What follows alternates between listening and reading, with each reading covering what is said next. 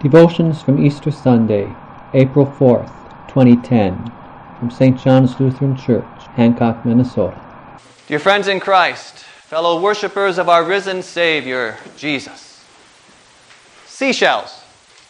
Not usually something we think about at Easter time, is it?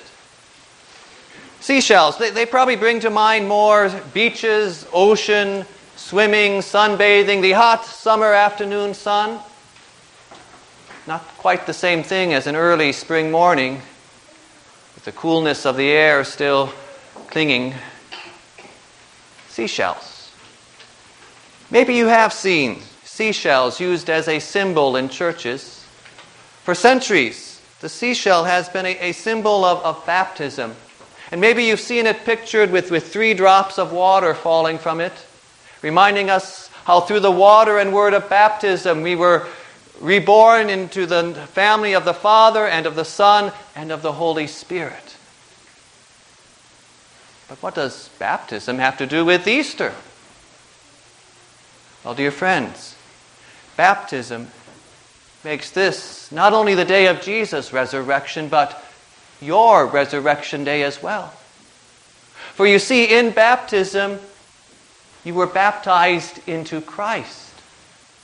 That means you died with Him, and so also you were raised to life with Him. And that is the miracle that continues in your heart as you continue to follow Jesus in faith, listening to His word and obeying His voice. In baptism, you were connected to Jesus. You became alive with Him. For you see, before baptism, we were dead in sin. That's the way everyone begins their earthly life, dead in sin. King David wrote, "Surely I've been sinful from birth, sinful from the time my mother conceived me."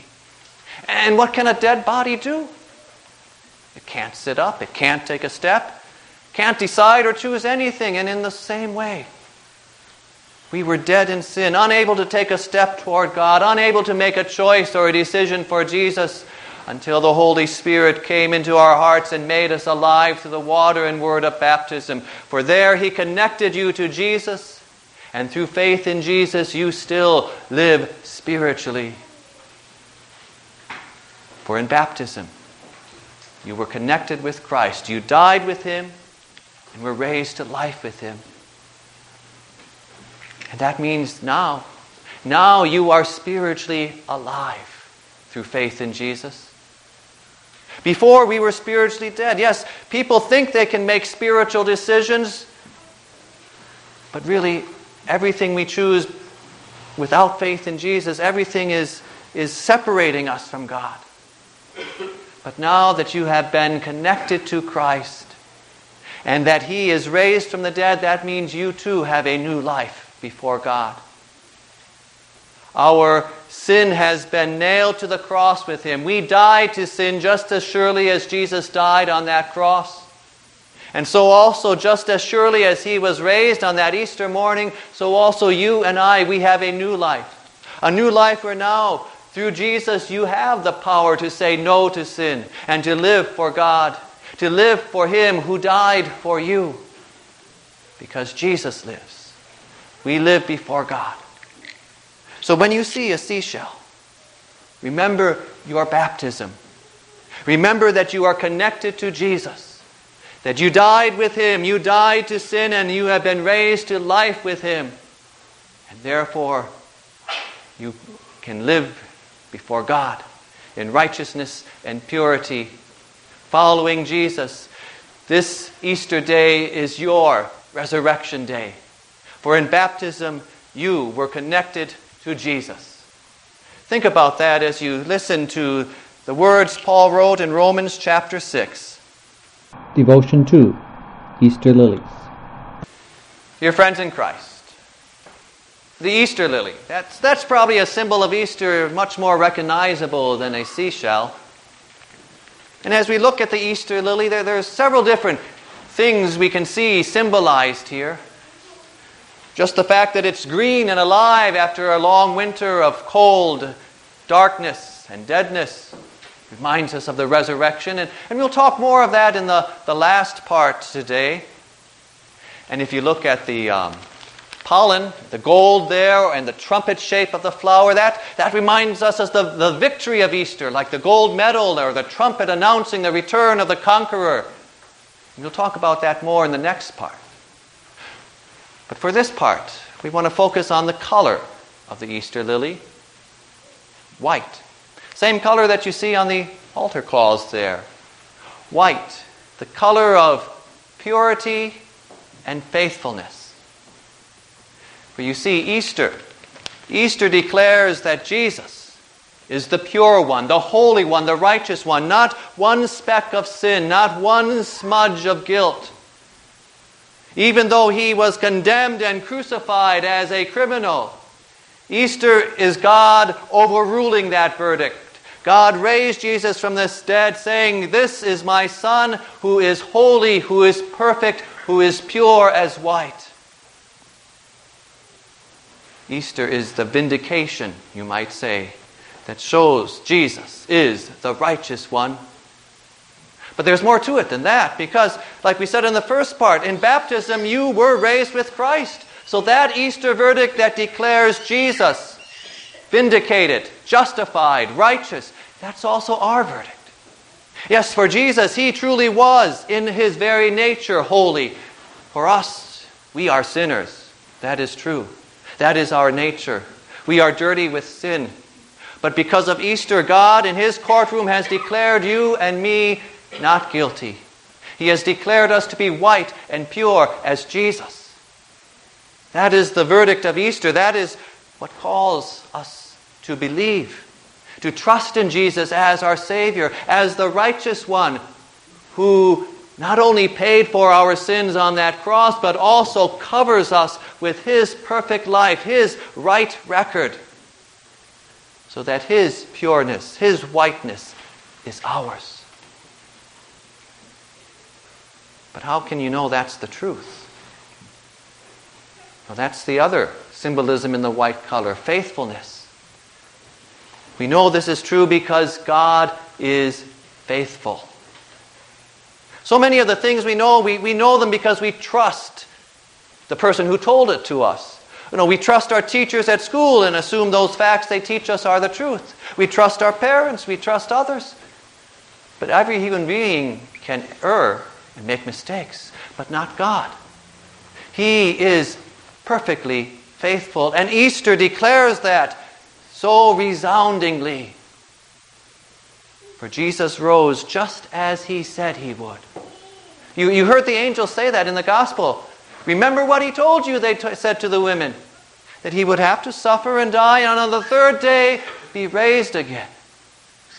There, Easter, the resurrection of Jesus, his body leaving that tomb, that is the ultimate proof that what God says is true, that God is faithful. If Jesus' bones were still in the vicinity of Jerusalem, rotting away, then don't be here today. Don't read your Bibles. It's all nonsense. But Jesus did rise from the dead. That is the yes and exclamation point behind all of God's promises. From the very beginning to Adam and Eve in the garden down to us today.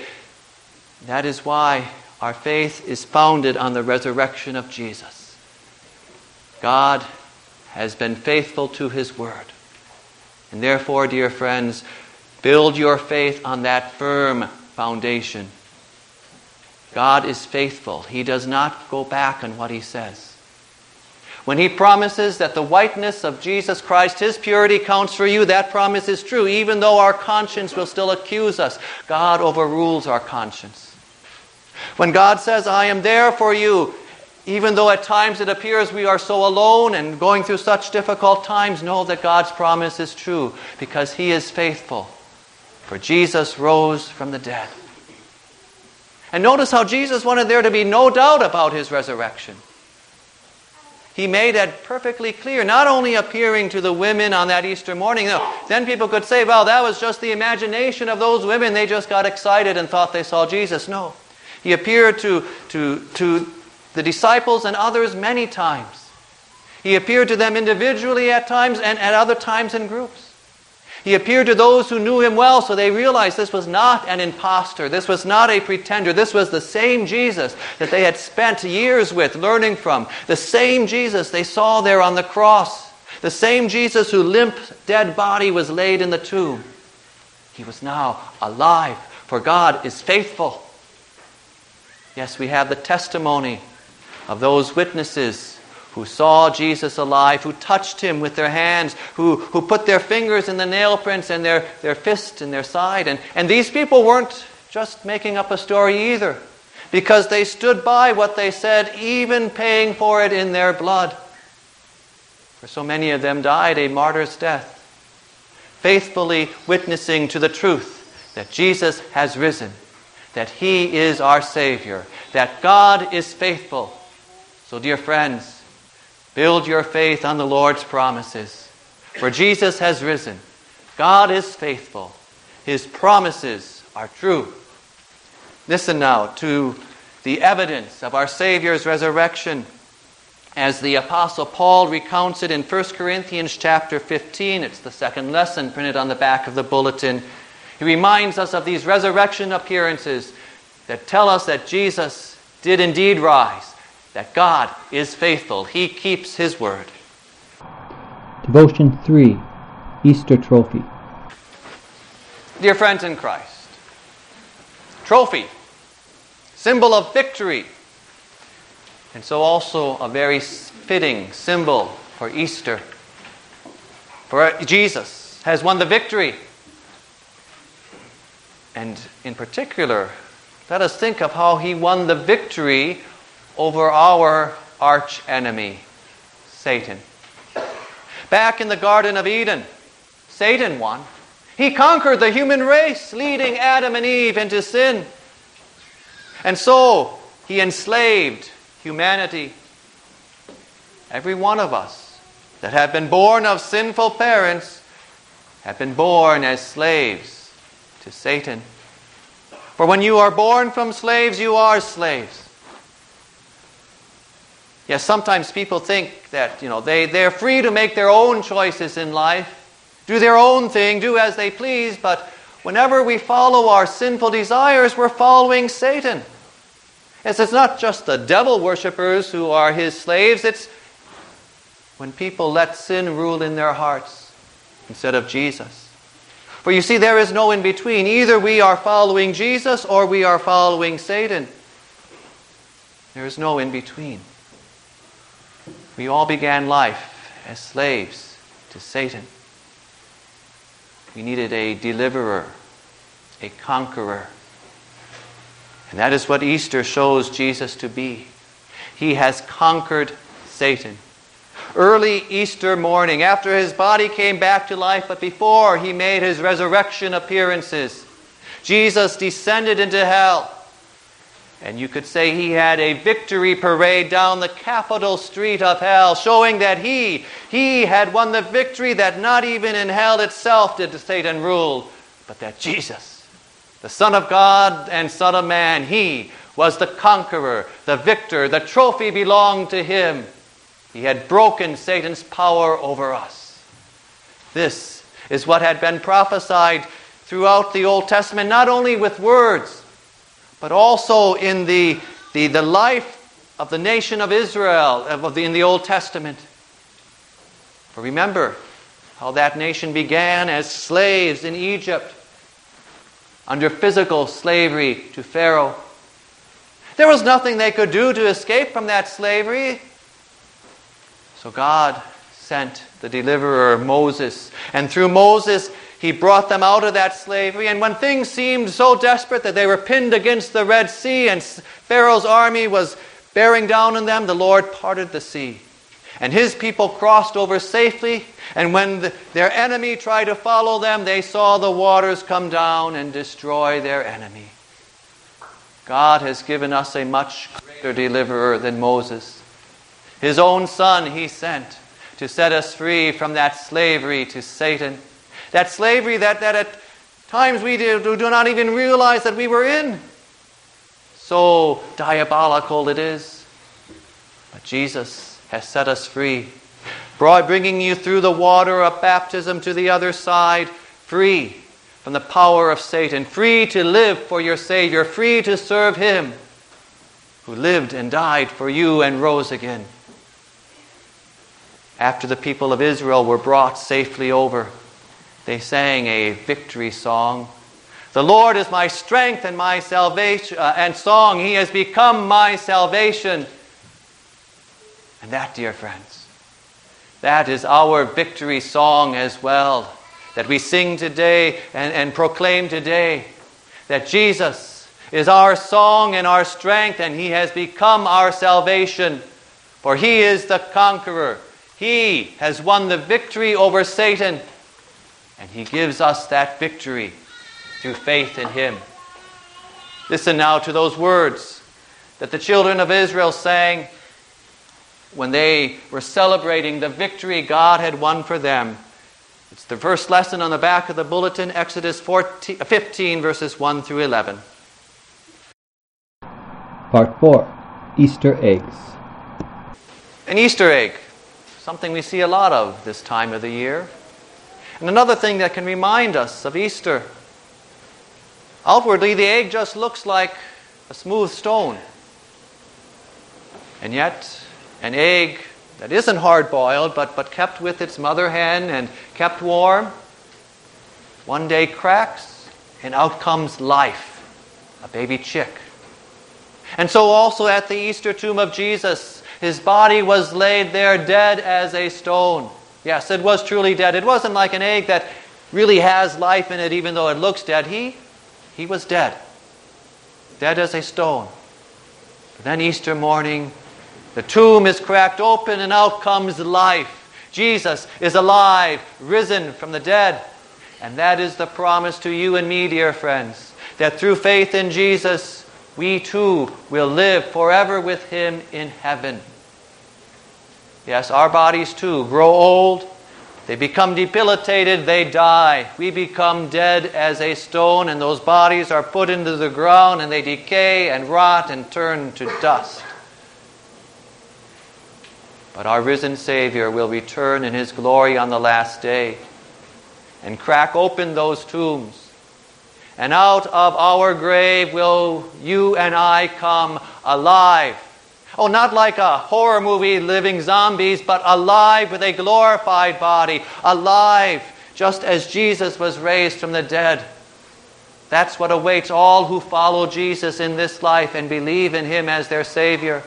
Yes, the unbelievers too will be raised, but you can't really say they're raised to a life. They are raised to a living death, a never-ending torture in hell. But for us who follow Jesus, just like that Easter tomb was opened and Jesus was alive and glorified, so also will you and I be. That is the promise of Easter. So that you and I can say with Job, I know that my Redeemer lives. And in the end He will stand upon the earth. And though my skin has been destroyed, yet in my flesh will I see God, whom I will see for myself. I will see Him with my own eyes, how my heart yearns within me. And as our hearts yearn for that day that we will be with Jesus in His glory, He also gives us a foretaste of that heavenly banquet. In His Holy Supper here, as the risen Jesus gives you His body to eat and His blood to drink, it is a foretaste of that heavenly banquet when we will be raised to eternal life. For Jesus has won the victory over death, and He gives us the victory, even as the Apostle Paul declares in 1 Corinthians chapter 15,